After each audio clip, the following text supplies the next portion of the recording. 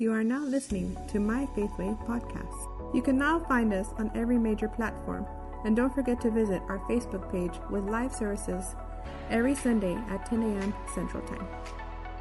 If you want to become a partner or simply make a one-time donation, please text the word Faithway to 77977. Click send and you will receive a link for further instructions. Feel free to comment on our Facebook Live streamed services or visit our page at myfaithway.org. Now let's experience life in a new way, the Faith Way. Well, he's not Peter, he's Simon. He says, Simon, what you're seeing is something that God is revealing, all right? And here's where I got to take it slow, because he says, you did not learn this from any human being. And then he goes on to say, which is really the key scripture I want to get, he says, because you are able to see something from the spiritual realm down here about who I am and everything, he says, that is going to make you solid. That is going to make you solid. Here, let me give you a side sermon real quick. When you're lost in decision making, and when you're lost in a confusion time in your life, the best thing you can do is, God help me with this one. And he will show you some things. That one, I won't charge you for that one. That one's free. But that's what's happening here. When you're lost, all you got to do is say, God. And then get really still and quiet, and you'll find, you might not find the whole answer to everything, but you'll find the next step. Isn't that true? You'll just find maybe one step, and nothing's fixed, but God will give you one step. And when you do that one step, he'll give you the next one, and so forth and so on. So, let's get back to where we got to go. Now I say you are Peter, which means rock, and upon this rock, now pay attention, because he is not saying, I'm going to build a church on Peter. And this is where our Catholic brothers and sisters kind of, have a different idea. I'm not saying they're wrong or right. I'm just saying they believe this means that Peter was the first pope, which causes a lot of issues currently since Peter was married. Anyway, I'll just throw that out there. I'm just saying, he was married. He did have a mother-in-law, and he actually liked her, and Jesus prayed for her. We know all that.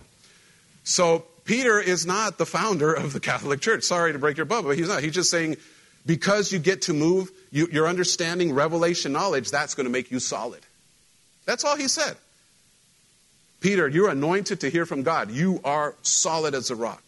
But then he takes the same idea, but the rock is not Peter. The rock is the fact that you get revelation knowledge. You got that? So he says, upon this rock, what rock? That there is downloads coming from heaven to direct.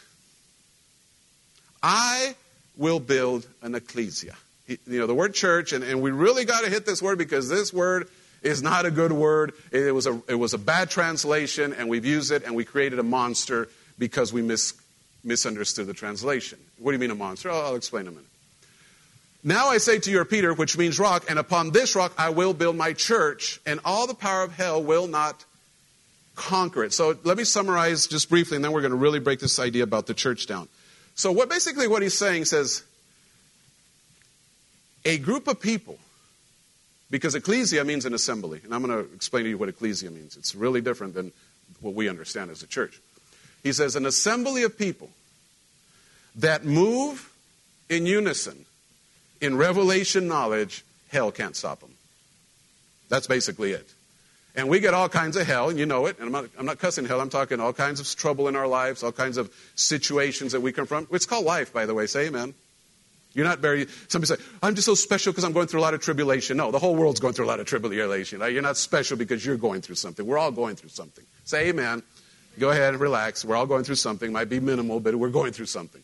And God has the answer for all of it, right? So he says, this is how you control hell. Now, let's break up this idea, because really the scope of it is I want you to leave this building this morning knowing what a church is.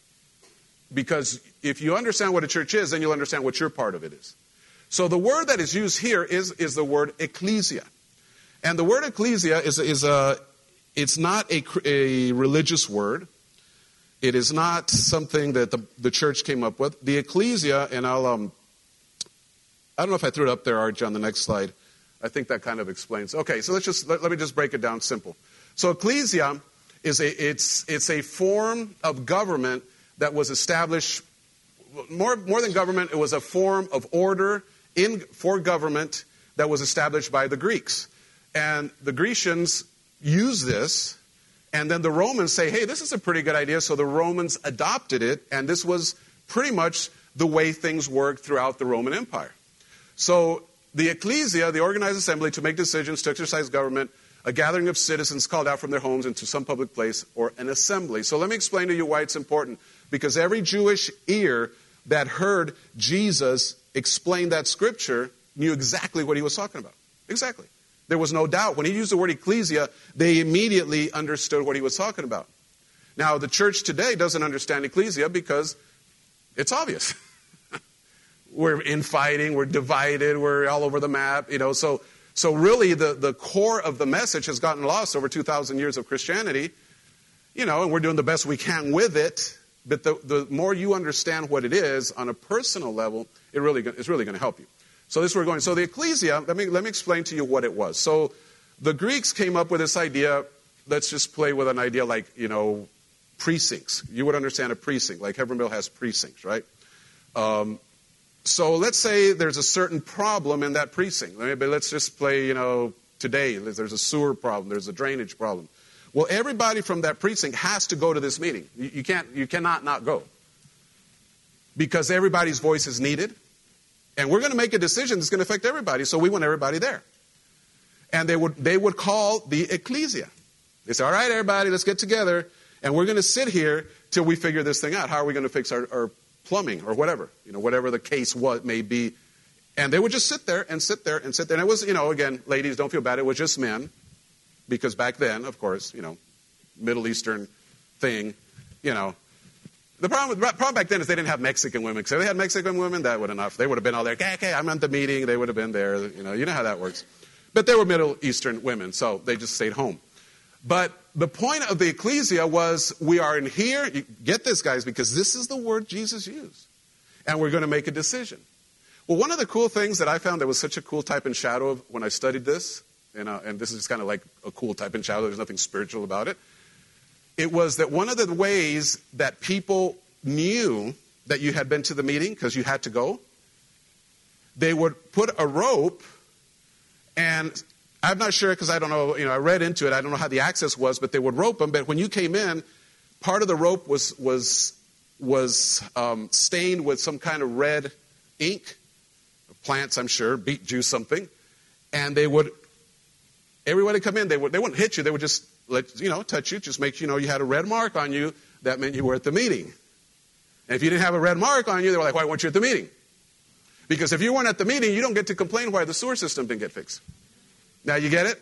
They wanted everybody there to make decisions. So that form of government worked really good because it localized a lot of the major things which the major government didn't have to deal with. The major government was dealing, let's go kill Jews, while the minor government was, let's go fix the sewer, right? Because that's how it was. Everything was about war. So the ecclesia was a form of localized government. And one of the things was that meeting would not be over till everybody was in agreement. You imagine that? Just trying to get 10 people in agreement is hard enough. Imagine trying to get 200 people in agreement, 500 people in agreement. How big is your precinct? So they would sit there possibly for days. If one guy said, well, I don't agree with it, they'd have to convene and come back the next day till that one guy was convinced. And then the ecclesia would be released and everything is good. Why am I spending a lot of time with this? Because that is the word that Jesus used. And that changes everything. The reason we ended up with this, and I want to give just a quick little bit of history and I'll be done because I know history bores most of you. But, I find it fascinating. There is a mistranslation, maybe done on purpose, maybe it wasn't a mistranslation, and it goes back to a German word called, I can't pronounce it right, but it's called something like search, where we took the idea of church. So every time you see the word church in the New Testament, the word is ecclesia. But the German word that was used in the translations that we have today does not mean ecclesia. It means this. So, and I think, to be honest with you, and I trust me, when you study Bible history, you got to study the history of the Bible also. And it's weird. I mean, this book, this is, let me go on a quick side note. This book, I have to believe with all my heart that God inspired it. Because the way it was put together is a mess. If you actually study, I'm not talking up to Jesus, I'm talking 300 years later when the church got organized. They edited and took out, and because there's a thing. Kings were considered royalty. Not royalty, kings were considered divine. So the kings had to tweak it. So I just got to believe that at the end of the day, God gave us what we need. Can you say amen? Because if you look at the history of how this was put together, it's like, it's really strange. But my point of it is, I think, and I believe, and there's enough evidence to support, that when the translations were done on purpose, it was done to create this. Meaning, one guy, me, you sit down and listen, and I'm going to tell you what to do. But that was an ecclesia. Are you here? Now, we're working with what we got, okay? But that was an ecclesia. That was something else. That was more like temple worship. Temple worship was sit down, shut up, listen to the preacher. Right? Ecclesia wasn't like that. Ecclesia says, we are here assembled for a common goal. We are here assembled for a reason. Are you in or not? Well, I'm not. Step out. But if you're in, you're in. And you have a voice.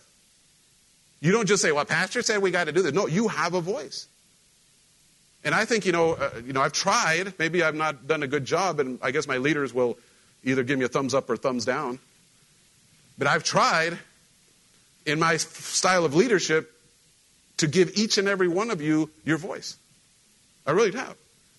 Because I could say, no, I want you to do this, I want you to do this, I want you to do this. And that's stupid because that's not how God did it. But there's some pastors that do that, right? They want to control everything.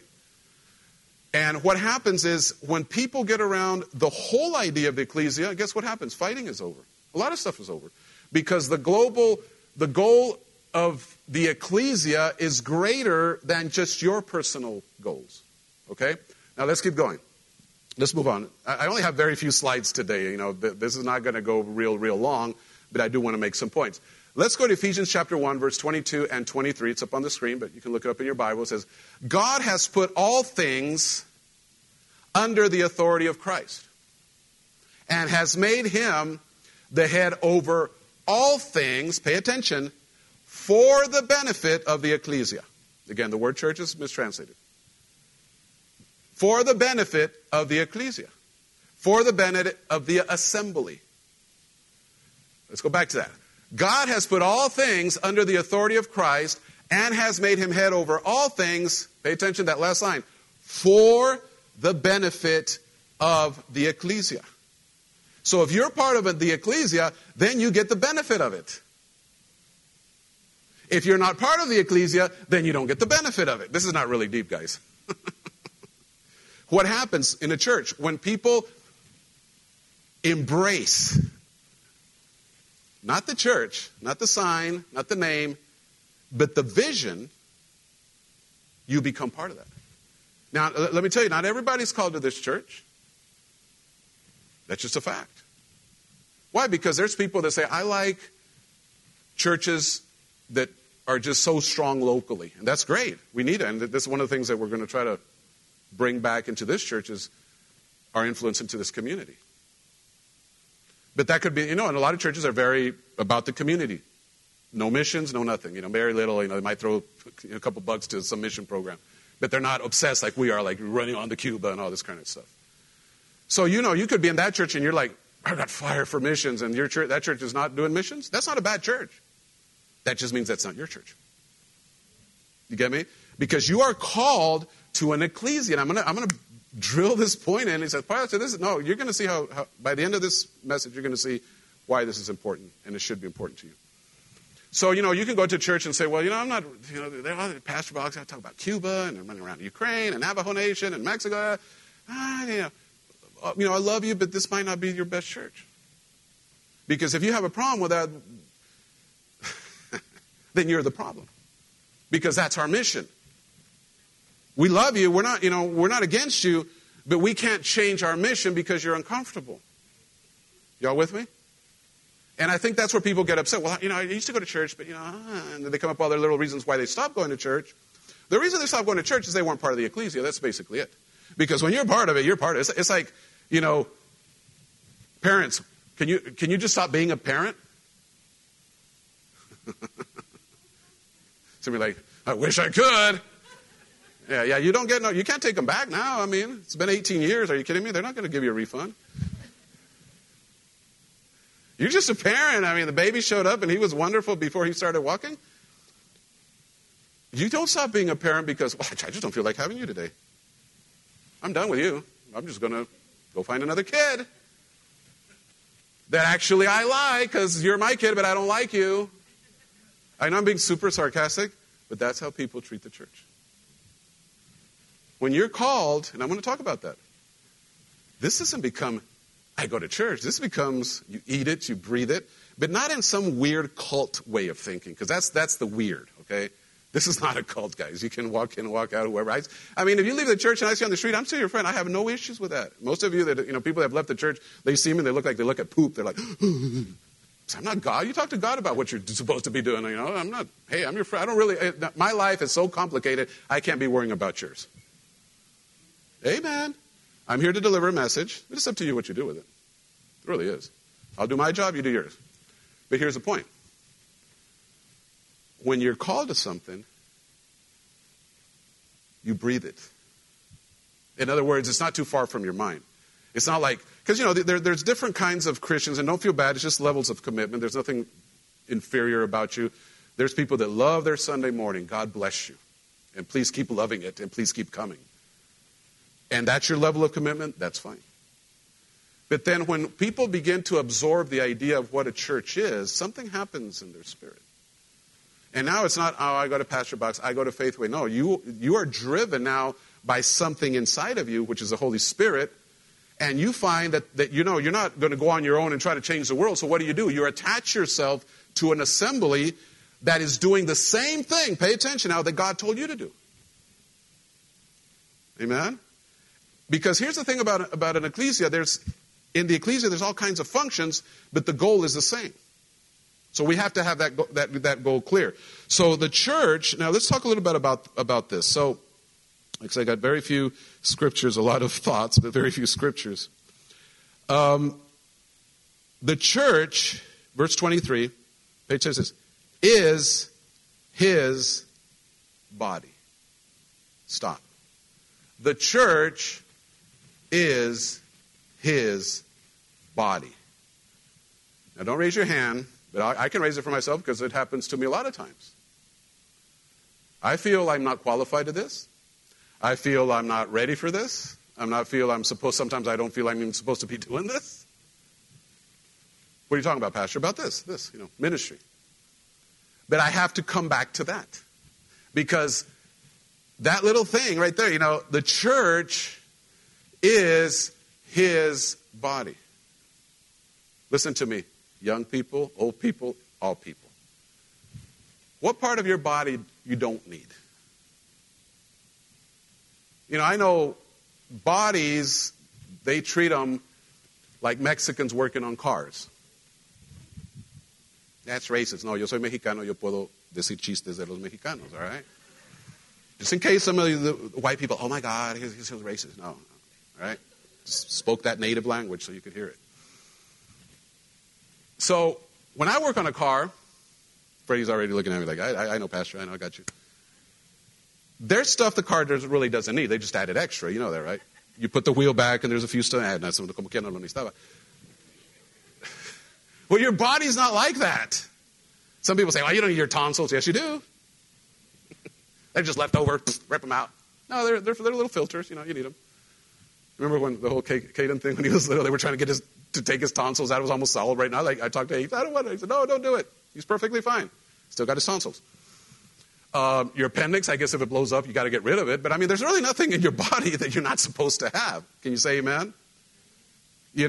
So once you understand that, and he says, I know this is a very simple point, but it's really deep because he says, this is his body. So what part of the body you don't need? I'm just a little nail. on the little toe on my left foot for Jesus. I don't think he really needs me. Wait till you run that thing into the corner of your wall when you're getting up to the bathroom and you forgot to turn the light on. You're going to find out how much that little toe can talk to you. It was completely, you never thought about it for years till you stubbed that thing and broke the nail, fell off, and boy, you're like, oh, my little toe. You need it. And people that have had little toes amputated for whatever reason, they can't walk right. They got a little off because that little toe balances it. How many of you don't need your thumb? Once your thumb's gone, it's going to be really hard to do a lot of stuff, right? My point is every part of your body is needed. So and the reason I'm bearing this because we come to church, we listen to a preacher, and a lot of us feel like we're disqualified. Even after a good sermon, I could preach to you about grace. I could teach you about how awesome God is and, the beautiful songs that they sang today. And I was just moved by, when I worship, I think about the lyrics. Faithfulness and faith. I get that, I get emotional. And, all this is moving. And sometimes you sit there and say, wow, that's awesome for Pastor and, H and Kathy, and you see all these people. No. You are needed. We cannot, if you are part, listen to this statement. If you think this is your assignment to the ecclesia, because the ecclesia is the global church. We're just assigned a little tiny piece of this ecclesia. We're not the ecclesia. We get our little portion of the ecclesia, which is whatever vision God gave this church. What we do in Cuba, so forth and so on. Well, here's the thing. Don't you ever, ever, ever, ever feel that you're disqualified of that. Because the moment you came through those doors, you made a choice to say, I want to see what those people are about. And then, the next moment you say, you know what? I kind of like what they're about. And then the next thing was a decision, hopefully, to say, you know what? I am in. And guess what doesn't matter? Your past. Isn't that amazing? Because that's what's holding everybody. I don't feel qualified to serve in children's church because, my life is still not on 100%. Well, let me help you. Whose life here is a 100%? You need to stop looking at us like we're all hyper holy people. We're just regular people just like you are, and we got to navigate through this like everybody else does. We don't get a pass. We don't get an exemption. We don't get extra favor. If anything else, we get extra tax. Just because the devil says, oh yeah, you keep talking, I'll keep punching. I said, keep punching, devil, I'll keep talking. That's just how it works.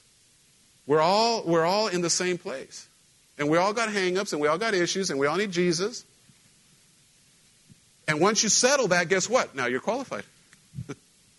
You're qualified to do whatever God tells you to do because you are part of His body.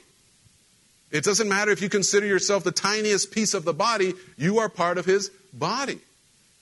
And one of the things that you learn, and the great analogy that Paul gave us in, I believe it was 1 Corinthians 12, and in that whole teaching about how the body works and how one part of the body doesn't fight with the other one.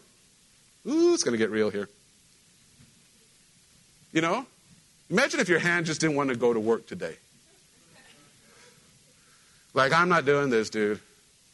You and right go, because left, we're not doing it. We're just going to hang today. You'd be really weird, especially if you're Mexican, just talking with your right hand. You can't even use your left hand. Why? Because he doesn't want to work today.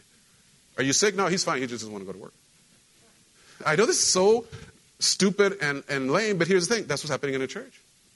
Because for the ecclesia to function, we need everybody at their command. Well, I don't think I'm called to anything. Well, I'll tell you what you're called to for sure. You can be called to finance this thing. You don't want to go into missions? That's fine. Some of you, Cuba, I don't even want to leave Hebronville. Okay, that's fine. You don't have to go to Cuba. But can you pay for the gas? Ya se acabaron los amenes. This is not about money. I'm saying you have a part. Maybe you are supposed to be in Cuba building the church. Maybe you are supposed to be, the ad came and said, serve in the nursery. I'll tell you one thing. If I was a church member, that's not me. You don't want me in the nursery. Because I love babies, but usually my family babies. Anyway, that's all I'm going to say.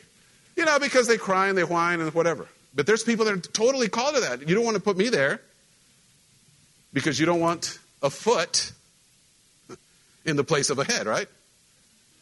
I know this is dumb, but all this is really important because God, you remember what I told you? This scripture says right here? There's so much in here, you could just keep picking at it, but let me show you. God has put all things under the authority of Christ. Okay, Christ is the head.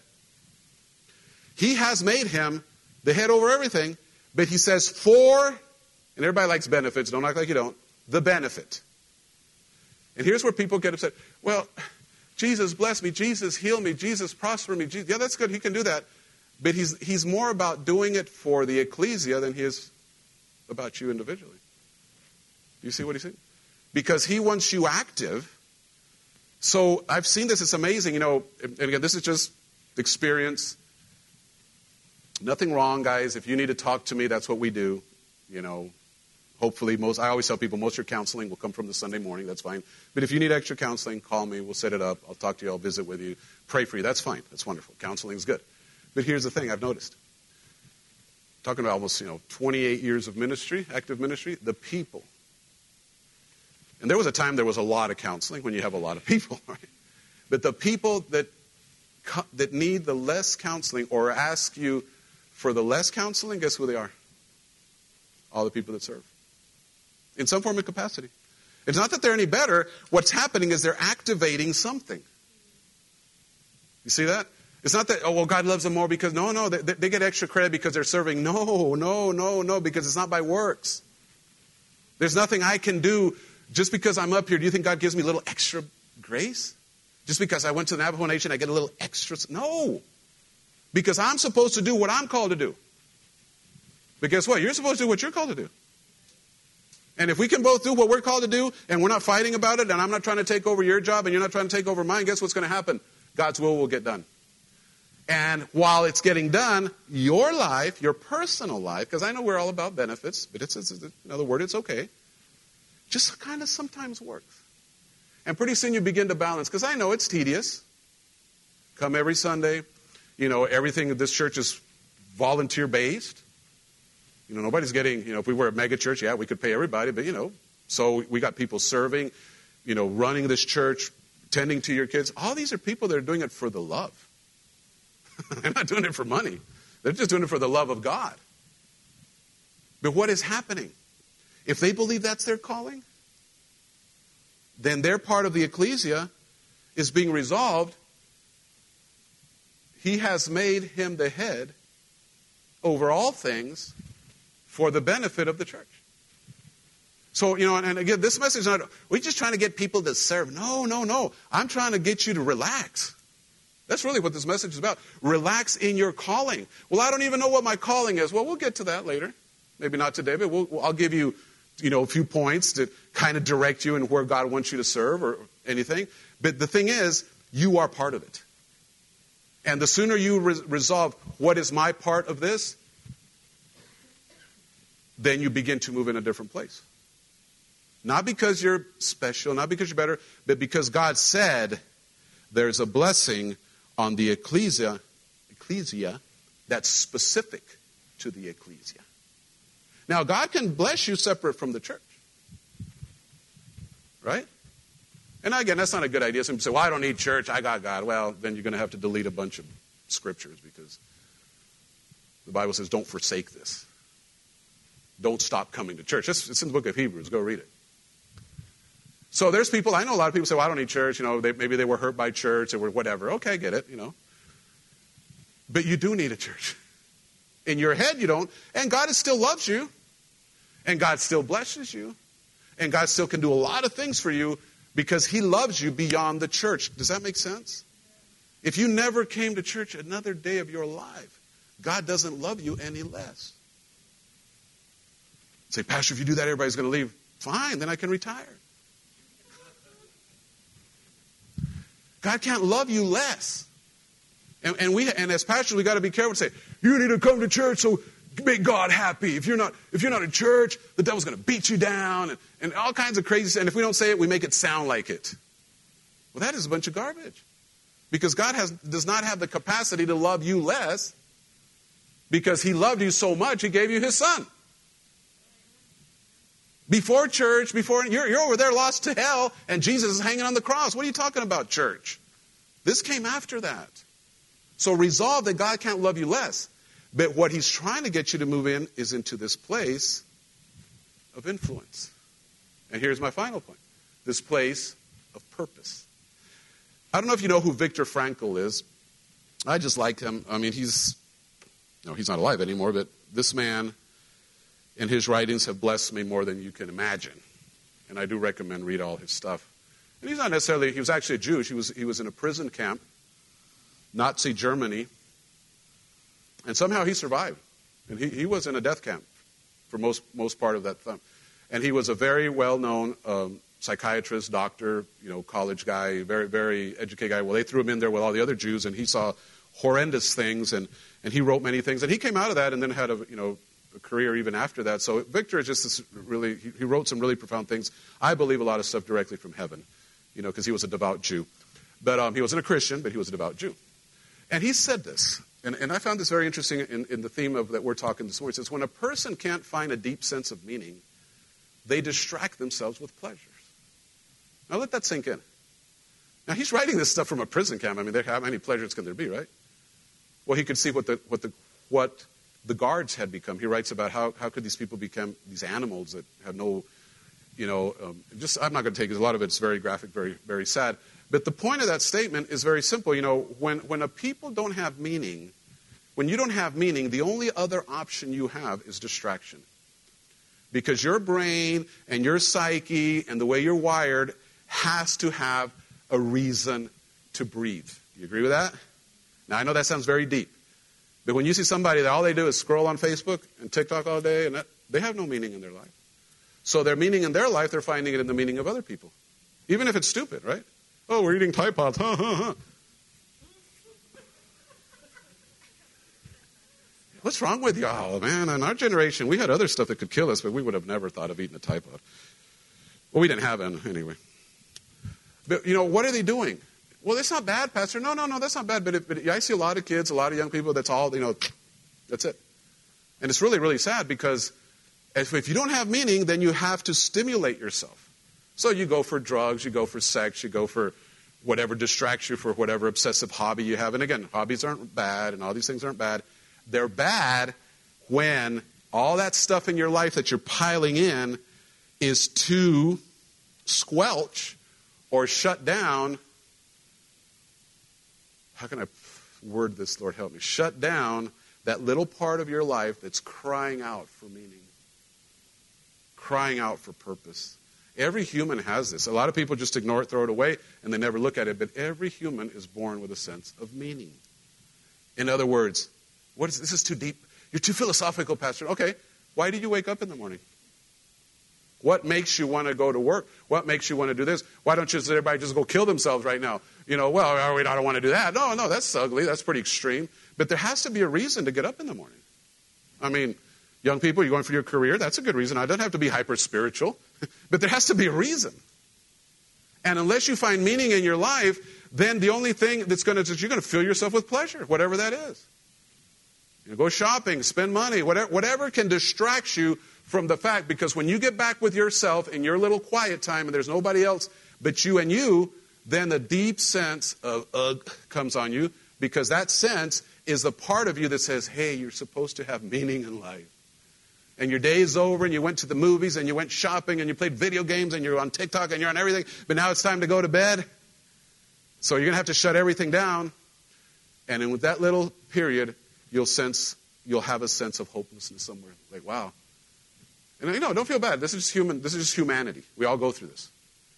But then something happens. When you come to Jesus, first and foremost, it's about a relationship with Him. Nothing else. But once that relationship kind of starts going, it could be day one. I remember when I got born again.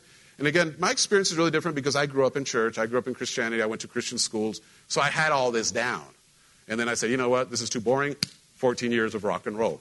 Or more, I don't know, however you count it. But when I come back to God, my life is a total wreck. I've wrecked my life at every possible thing I can wreck. The last thing that I'm about to wreck is my marriage, because she's about to leave. And I come to God, and I give my life to God, and, He gets all my messed up and fixes my life, and glory to Jesus. But I tell you, it wasn't a week.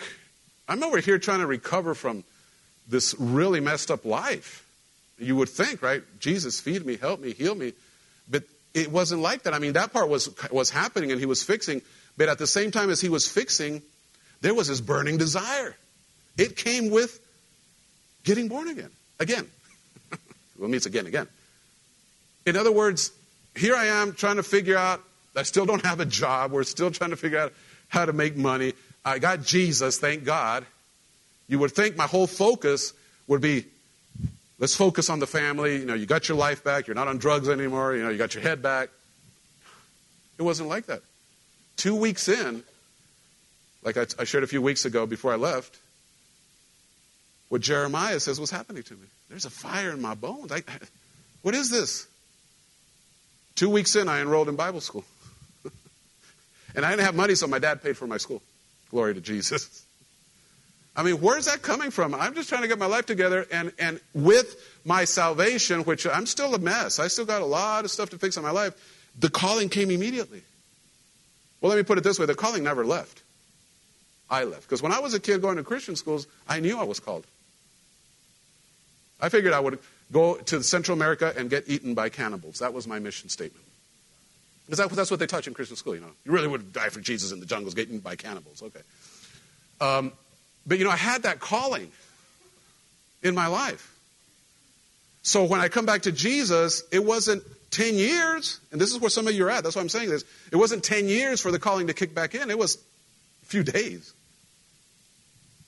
Because, you're disqualifying yourself by saying, well, maybe I'm not ready. You were ready the moment you said, Jesus, come into my life. What we are saying as pastors and Christians, we have to be careful, is we are saying, okay, Jesus qualifies you, but we don't. Because according to Jesus, the day you say, Jesus, come into my life, according to Jesus, he forgets all your sins.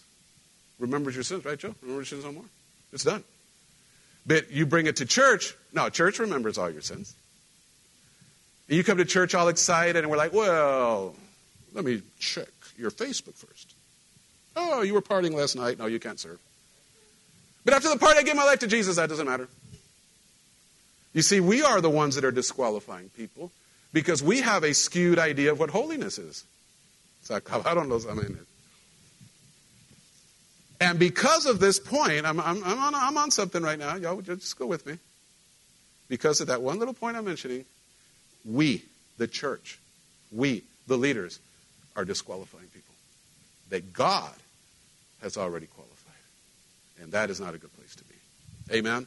All right, give me the next one, Archie. We're almost done. There are 5 primary purposes for the church. Now, I talked about meaning. I know I left that hanging. We might pick it up next week.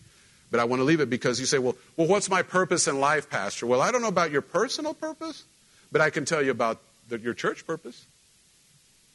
Our purpose is really simple. We are called to save the lost. We are called to teach people what good is and what bad is. It's in the Bible. Not judge them, not make judgments over them, just simply say, this is what it's at. So when I'm talking about meaning and purpose, when I'm talking about calling, now I want you to bring it in the context of this. Because I'm saying, some of you, it doesn't matter your age, if you feel like, I don't even want to go to church, maybe they force you to come to church, whatever. Once you find this, your life really gets crazy in a good way. I look at the teams that are here this morning that have been with me since almost the beginning, Miriam, Araceli, and I know I've used this a few times of, Angie and Yanis going to Cuba and all that. But I say, I remember when Miriam walked into our house, that must have been when, Miriam, in 1997? Something like that. The furthest thing from my mind and the furthest thing from her mind was Cuba. Right? I mean, there was like no context. I mean, we're trying to survive in my little house with 3 people. And God's saying, you'll be ministering to kids in Cuba. No, he didn't say that. First of all, if he would have told us that, we would have probably killed it with unbelief. What I'm saying is, we were just in the plan. And you see these people that are traveling, you see these teams. I tell people, we send a team of ladies. Now, this year there was, there wasn't all ladies. But I remember last year, they were like, what do you mean you send them by yourself? Isn't Cuba dangerous? I said, no, it's not. I said, but I want to know one thing. I don't want to send people that aren't called. And those of you that have been on mission trips, tell me, the people are really easy to identify, the ones that aren't supposed to be on that mission trip. Anyway, that's all I'm going to say about that. But here's the bottom line. I'm going to try to finish this because these are really the 5 reasons we exist. There's no other reason we exist as a church. Jesus came to establish an ecclesia. We are the ecclesia, and this is what we do. Number 1, it's about worship. It's about coming together and honoring our God. Say amen? That's what you're doing here this morning. You're not here to hear a sermon. You're here to honor God. Hopefully God will speak to you through me. I mean, he spoke to me through the praise and worship. How many were blessed through the praise and worship? I mean, there was an anointing on there, and I was receiving all of it. So we are here, number one reason, just to thank God for his goodness and for his mercy and that he's actually put up with us all these years. Say amen. But the next thing we need, we're here for fellowship. We need each other. I guess some of you don't need nobody. I don't need anybody in this room. Okay. We need each other because I can't do what I'm called to do without you. And guess what? You can't do what you're called to do without me. And we need family. Say amen. We live in a society, and I could really major on Viktor Frankl's quote, but I'm not going to do that right now. But we live in a society where there is really everything is moving into the great me. The great, very narcissistic mentality. Everything is about me. I'm the center of my universe, and that's the culture that we live in. And real relationships are hard to find in those cultures. Because people that say are your friends, they are your friends till it's inconvenient to them. Come on, how many? Man, you're probably that kind of friend too, so don't know, oh yeah, they did it to me. You probably did it to somebody else. Nothing wrong with that. But it's really hard to find real friends. The word friend gets thrown around. It's a covenant word. That's why it breaks my heart, because I love covenant thinking and covenant ideas. But when you use the word friend, when I say, I am a friend of God, that is a covenant song. It's not just like, oh, how cute, I'm God's friend. That's not, it was when God told Abraham, you are my friend, where we got that song. That was speaking, everything I have belongs to you, and everything you have belongs to me. And I'll take care of you to the end of the age. That's covenant. And fellowship in a church, when it is done right, is way different than fellowship in the world. Because and we're going to talk about this probably next week, when you go back into the book of Acts. I don't have time today, I really wanted to, but just the very first few chapters of the book of Acts, you really get an insight to what the church was supposed to look like. And it's absolutely ecclesia. It has nothing to do with this. We created the buildings, we created the little setups, we created all this, we created the stages and the bands playing. That's not in the Bible.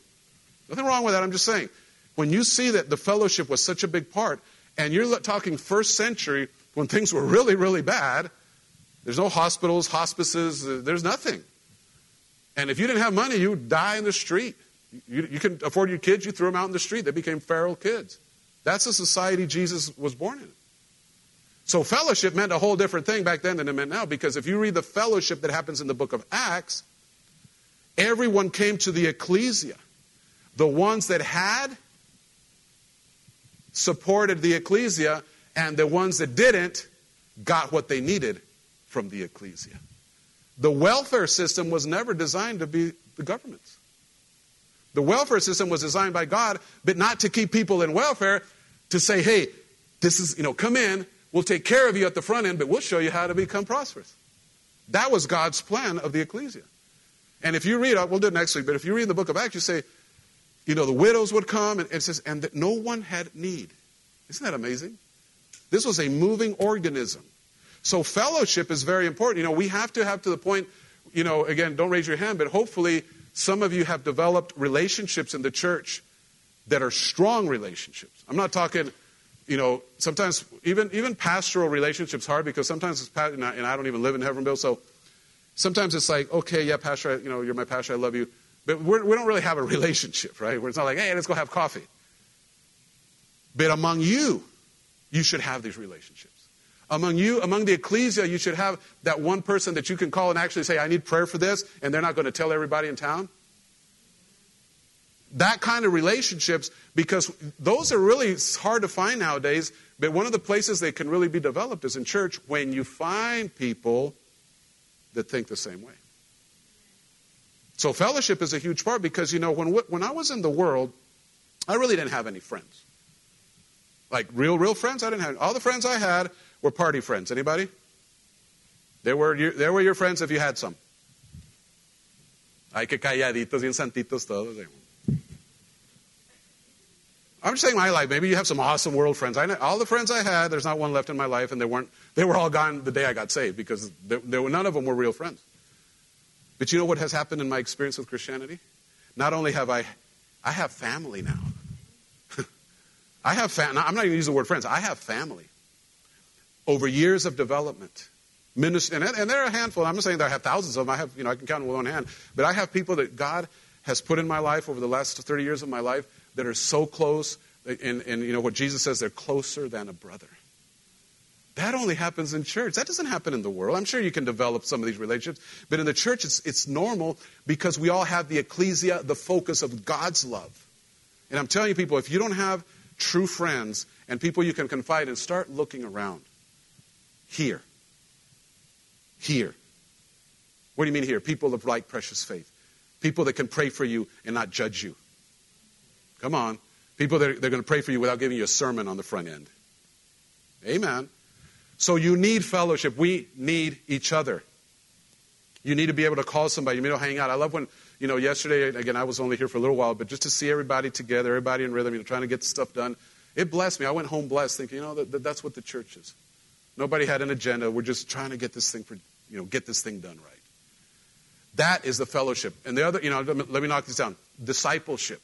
You need the ecclesia because here's where you learn. And I tell people, don't take this in the wrong way, but you really cannot afford to miss a Sunday. Because all the messages are plugged up.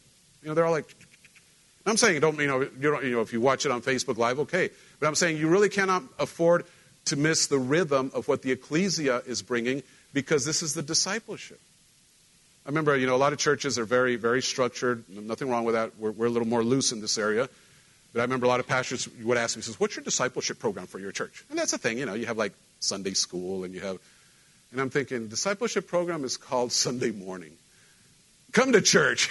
You'll get discipled, right? But you need discipleship. Disciple means, the word discipleship is a cool word because it has a couple things. It means imitate the teacher. It also has the word discipline. I know you guys don't like that word. But church teaches you discipline. Before I got born again, you ask Monica about this, time was just a concept. It was an idea, a vague idea. If somebody said the meeting starts at 10, that's just a vague idea. If I show up at 11, if I don't show up, I could care less about time. I'm just using this as a joke. Time to me was completely insignificant, unless I had to go to work because I had to punch a card. Then it was very significant. But other than that, I could care less.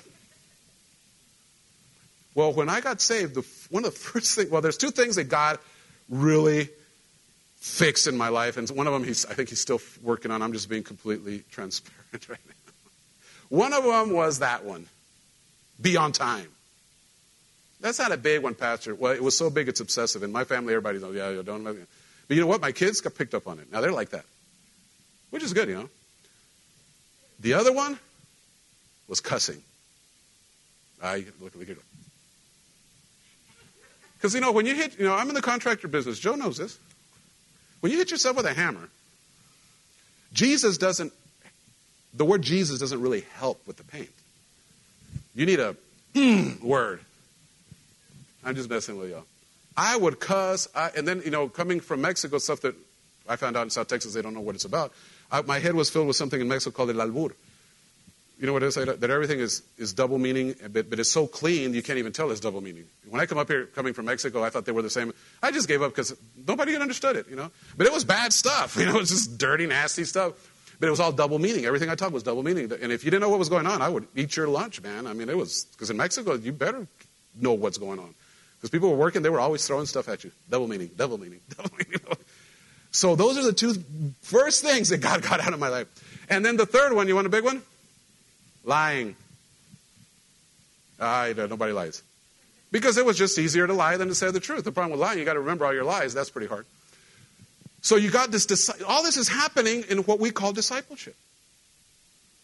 And that's why you're here this morning.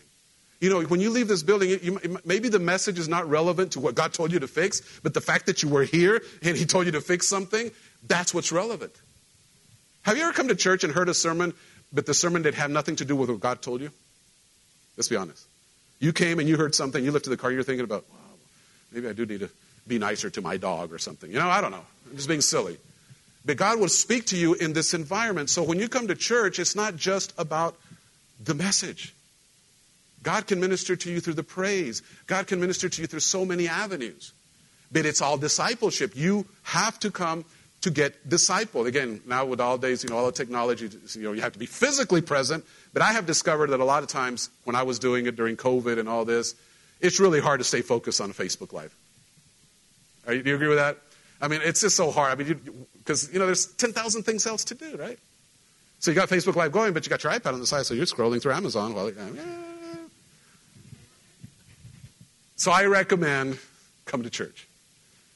And those of you that are watching online, we have people from all over America that aren't here, but I understand. I'm sure that you guys sit down, make church your house, right? If this is your experience with Facebook Live, then make sure it becomes a church experience.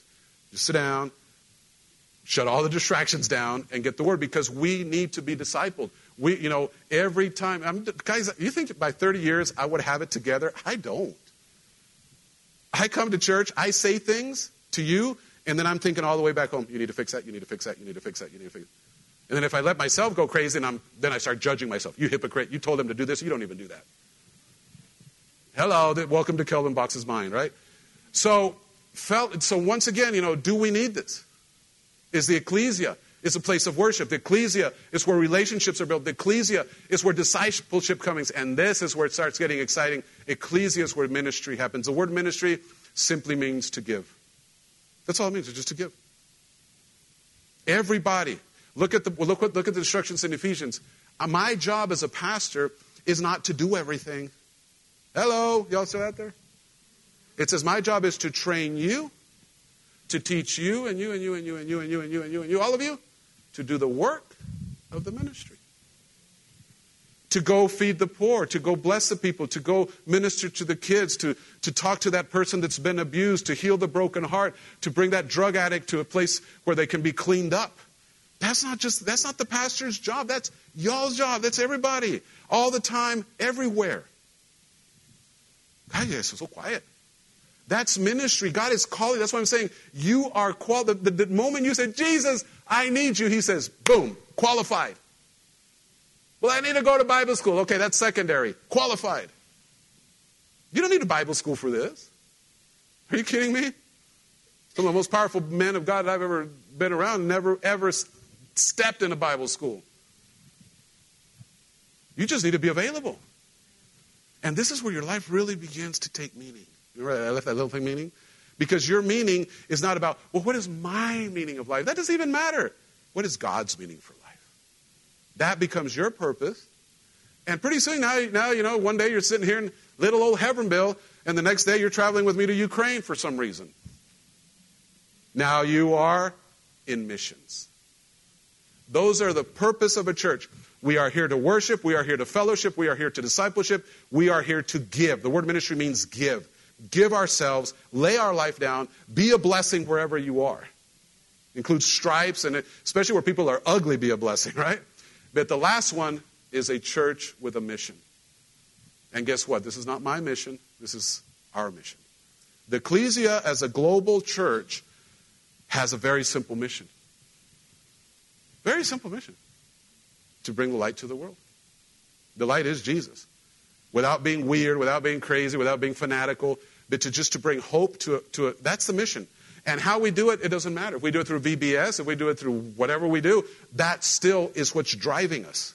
We don't do VBS just because we got to entertain kids. We believe, and we've done it for many, many, many years, is that there's a seed going to be planted in one of these kids someday. And when that seed is critical for it, that's what I'm saying, if your kids go off to college, they go crazy for a while, believe in the seed. Believe in the seed. Trust that you planted something. And that is what we do. Mission. So when I say missions, don't just think Cuba, don't just think Navajo Nation, don't just think Ukraine or Mexico, the things that we do. Mission is right outside that door. I mean, as soon as, I believe it was Lakewood when John Osteen, I don't know, I haven't been there. When John Osteen, Joel's dad there was a sign outside the exit door. It says, welcome to the mission field. Maybe we should do that, right? Welcome to the mission field. Well, I want to go to Cuba. Hey, start by going across the street. Then I'll take you to Cuba. Well, Pastor, no, it's not about, again, how can I put it? Mission is the fact that it's in there. It's not, because sometimes we get so mission-oriented that we're like, well, no, you are on mission all the time. And it is really fun to watch this work. I love this stuff. I mean, I don't know, is it because you're a pastor? No. I love, in a good way, messing with people, in restaurants and stuff, because I'm always on a mission. And I'm always trying to find a reason how I can open the door to see how they're doing. Just to start with how they're doing. Well, I need to bring that person to Jesus. Yeah, you will, but be real. People start, down in South Texas, well, in Mexico, especially in Mexico, you can't just say, ¿conoces a Jesús? Because they're going to say, oh, sí, Jesús Pérez. We can't do that in Mexico because there's a lot of Jesuses. So, don't be that weird evangelical that, as soon as, boy, you want to talk something that, I don't know where I ran across this. I guess it was on Facebook or somewhere, but it did irk me. So this waitress comes up and she's bashing these Christians because they left her no tip, which is fine. I mean, but she says, but look what they left me. And she picks up a tract, and I said, that's so embarrassing for us. Oh, my God. You want to get somebody to Jesus, so these people don't make the same amount of money.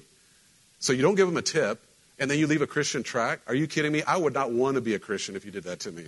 I would become an atheist if you did that to me, just because that's not who we are. Come on, people. It's about blessing. It's about growing. It's about, you wanted to reach out for her. You should have given her a $100 tip. Then she's going to listen to what you got to say. Say, I got $100. You got 5 minutes? And she said, I got all day. So she'll sit down there and talk to you all day. You just paid for her whole week. Are you kidding me? Mission is always on. And I encourage you this week to be sensitive to this. Because, you said, Pastor, I came, I thought the message was going to deal with you. I'm dealing with this thing at home. This is what we're dealing with. The sooner you get in rhythm, you will begin to see things in your life, at the very least, become manageable. If not fixed, manageable. Because some of you are in situations in your life today that they're not manageable. You feel like you've lost control over it. And it could very, very well be real that you have lost control. But I'm just saying, just come to Jesus. Make yourself available. He might not tell you to do anything for a while. But just by sitting in that place, you become part of this corporate anointing that I've been talking about. Yes, God loves you in your very own individual way, and He will take care of you. There's no reason why He wouldn't. But I'm talking about moving into a mindset about living with meaning and purpose. Because every opportunity, we lock God into these little four walls. God is not going to be locked into a church. And sometimes the greatest glory that I've seen is some of the darkest places that you can imagine. Places that people don't want to go to. RJ's back there. He knows when we used to go to Coyotera in Monterrey, the red light district. H has been there. That's a dark, dark place. The cops wouldn't even go in there. I would drive in a brand new Expedition full of food with 2 little kids and a Chihuahua dog. ¿Te acuerdas? And all these people, all these drug addicts and prostitutes, they would help us unload the food, and we would feed them, and they would have church. And then across the street was a little church, and next to the church was the prostitutes' houses and transvestites and the whole thing. Very, very dark. And you talk about the glory. Remember that age, those places? That service, I was thinking about it during praise and worship because I know something glitched there, and you guys probably didn't pick it up, but I was thinking about it, and Kathy, I could see her, she's stressing out, right? And I'm thinking, I thought about that service. You remember that, RJ? That one lady with that guitar, she sang the whole thing with one note. Right? She never changed it. She sang like a whole, 30 minutes of worship with one note. She's just worshiping Jesus completely. Oh, and not only one note, the guitar was out of tune, so it didn't even matter if it was one note. I didn't count the strings. Might have been a couple strings missing too. Who knows? But I'm telling you, it was such a lesson of because we want everything perfect. It was such a lesson about what worship is to me. It was horrible. In every form of the definition, the worship was horrible, but God received it. And He showed up in that little church. Boy, did we have church. We were casting devils out of people. It was crazy. But it was exciting to see what we think is important is not that important. What God thinks is important, you saw it that day. Because, she worshiped with so much heart. She invited His presence. And once that presence hit, it got exciting. So let me finish with this. We are all on a mission. Give me the last one, RJ. I think it's the last one. And I'll leave you with this. Romans 8:28. I'm not going to spend a lot of time because I could spend a lot of time on this one. And we know that God causes everything to work together. How many want everything to work together? Just say, yes, I want everything to work together for the good of those who love God. You ready? That's a beautiful scripture. I know it's been preached out of context. Somebody breaks their legs and they say, well, it all worked out for good. That's not what it's for. That's not what it's for. They are called according to his purpose. Pay attention to the last scripture. For them. His purpose, and he turns it right back around and gives it to you. For them. Stand to your feet this morning. I hope you got something out of all that this morning. And I want to pray for you, and again, really think about this, because we are lining up this thing, and we need all hands on deck. But it's not about trying to get anybody to say, well, you know what, maybe I should serve. More of anything, it's just to find your place in this beautiful thing called the body of Christ. And once you find your place, all the competition is over, all the jealousy is over, all the power trips are over. How come they know? You find your place, and that's your place of blessing. That's your place of peace. Father, we thank you this morning. We thank you, Holy Spirit, for the word. And Father, I thank you, Lord, that you have spoken to us in so many ways about this. And Father, this never, ever, ever is going to get old. We are excited about what we do. And I pray right now, Father, for all those that are listening, if there's anybody in this room that doesn't know Jesus as your Savior, if there's anybody listening online that you don't know Jesus, this is very simple. It's not a weird, deep thing. It just simply says, invite him into your life. The Spirit of God will never invade your life unless he's invited. Now, he'll influence your life. He'll poke at it here and there. And maybe you're there. Maybe there's things in your life that God's been trying to get your attention. I don't know why I'm saying this. Maybe somebody here, you said, well, this happened the other day and that happened. Maybe God's trying to get your attention.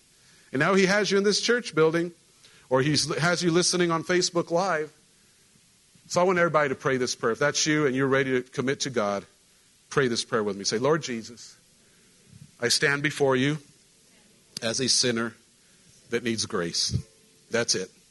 I ask you to forgive me of all my sins, even those I don't remember. And I invite you into my life as my Lord and Savior. And I thank you, Lord, that today my name is written in the Lamb's Book of Life. I am born again. I am a believer. Amen. All right, now that means you're saved. Let me finish my prayer because I was right in the middle. This is my prayer for you now that we are all on the same place. Very simple prayer. Father, my prayer for this church is anybody that the storms of life have come, we get in agreement as the ecclesia. If that's you, or that, if you need prayer for anything, just lift up a hand. This is just an agreement thing. I got my hand up. I got lots of prayers that we need. But here's the power. The ecclesia is going to get in agreement with you. Every one of you, even watching online. We speak life over every sickness and disease, every diagnostic that has come. Father, I pray in the name of Jesus over every child that is running from God. Father, that maybe there's a son or a daughter that is not walking. Father, we call them. We call them back into the things of God. I pray for every mom, Father, right now in the name of Jesus that doesn't know where their kids are or doesn't know what they're doing. That the peace of God comes in now, knowing that blessed is the fruit of their womb. And those children will serve the Lord. I thank you, Father, right now for people that have financial situations that are complicated or that they can't see the way out. Father, I pray to you, God, that you would open heaven and show them the way and give them the answers, Father. But, Father, the main thing I want to pray right now, the last thing is that as a church, Father, we never lose our reason to be. We never lose our purpose. And, Father, for those that are here this morning that listen to this message and that are figuring out what their part is, Father, that you will speak to them this very week to connect at some level, Father, to the amazing things that you're doing. And I pray blessings upon their life, Father. No weapon formed against them will prosper in any way. In the mighty name of Jesus we pray. And everybody said, amen. Well, give the Lord a big hand clap, if you will, this morning. God bless you. Thank you, Holy Spirit. Glory to God. You may be seated. Sorry if you got standing. With that in mind, I just want to share a real quick thing I shared in the Navajo reservation. before I pick up this morning's offering, and don't go digging in your offering yet, money, even within a church, and money anywhere really, without a purpose, is really, how can I put it? It's not worth anything. In other words, if you have a lot of money and it doesn't have a purpose, then it's just there, right? It feeds you, buys you toys, whatever. But there has to be a deeper sense. And the idea I want to pull out, it's not even about money. That's what's cool about it.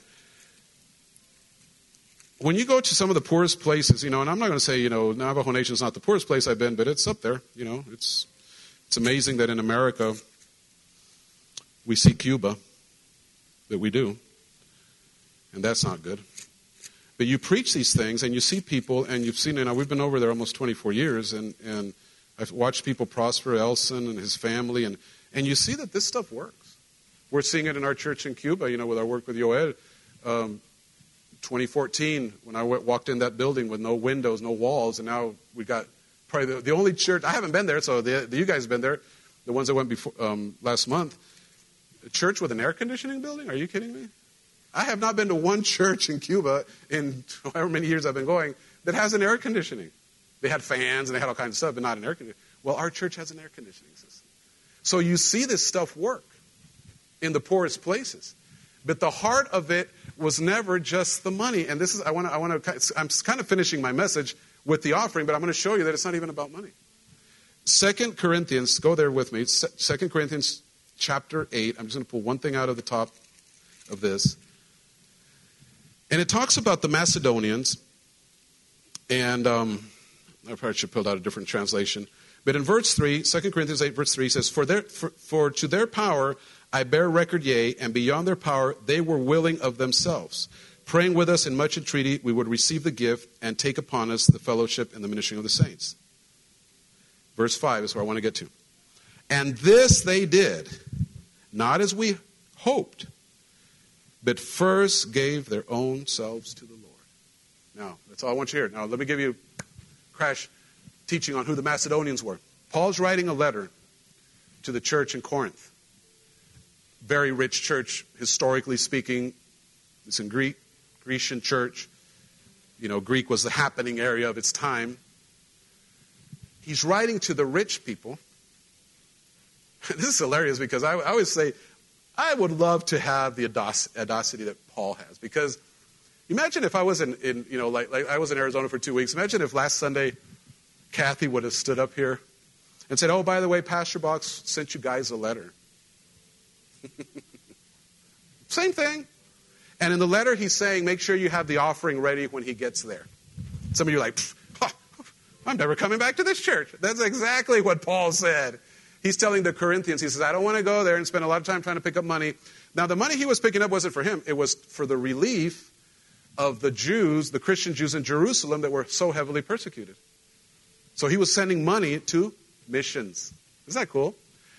And he mentions the Macedonians. Who are the Macedonians? Very poor church, very poor region. It's a region, actually, not a city. The church is in Macedonia. So the thing was, there were still his churches, and they knew what was happening in Jerusalem. For example, you might be going through a hard time right now. So, Pastor, right now I can't even make my bills. I say, well, yeah, but let me tell you what's happening in Cuba. They're like, whoa, that's pretty serious. So when he told the Macedonians the need, they didn't have any. They were in extreme, the Bible says extreme poverty. For a first century writer to call something extreme poverty when most of the world was impoverished, that would have been pretty extreme. And he calls them and he tells the Corinthians, the rich church, remember that. He says, guys, the Macedonians, which don't have any money, they gave this amazing offering for our brothers in Israel. But the reason they were able to do this, and this is the only point I want to make, and this is about purpose, and it's about meaning, and it's about the ecclesia, is they first gave themselves. When you decide to connect to what God's doing, money becomes secondary. Because there's this trust thing, right? Trust me, I could tell you a lot of trust stories on this one. Because do you believe God? Do you believe this is his purpose? Do you believe? So why would God ask you to sow something and let you hang it out to dry? Because if you think that way, you shouldn't give any money. The only other way you can think is purpose, right? Is this church or let me not put the church, is the mission of Faithway worthy of your finances? Don't put a bunch of zeros to it. It would be nice if it came with a lot of zeros. Just, this is the idea.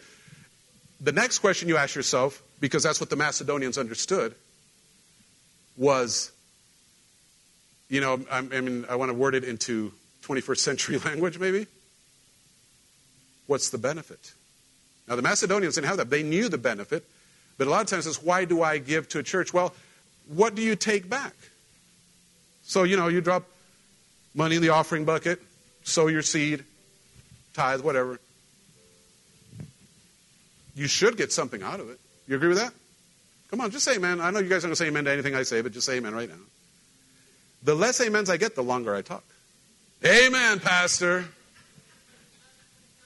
So y'all better start amening real quick because we got like 5 minutes left. Amen. Oh, Jesus. You start hacking right now, man. You get going. So the question now, is my life better because the church is involved in my life? As a whole, not Pastor Box, the whole thing. Your kids are being prayed for over there. Your babies are being tended to in a very secure environment. We're doing a lot of things to bless your kids. We're restructuring our youth program. We're here for you if you ever need prayer. So that's that exchange. You see it? That's a partnership.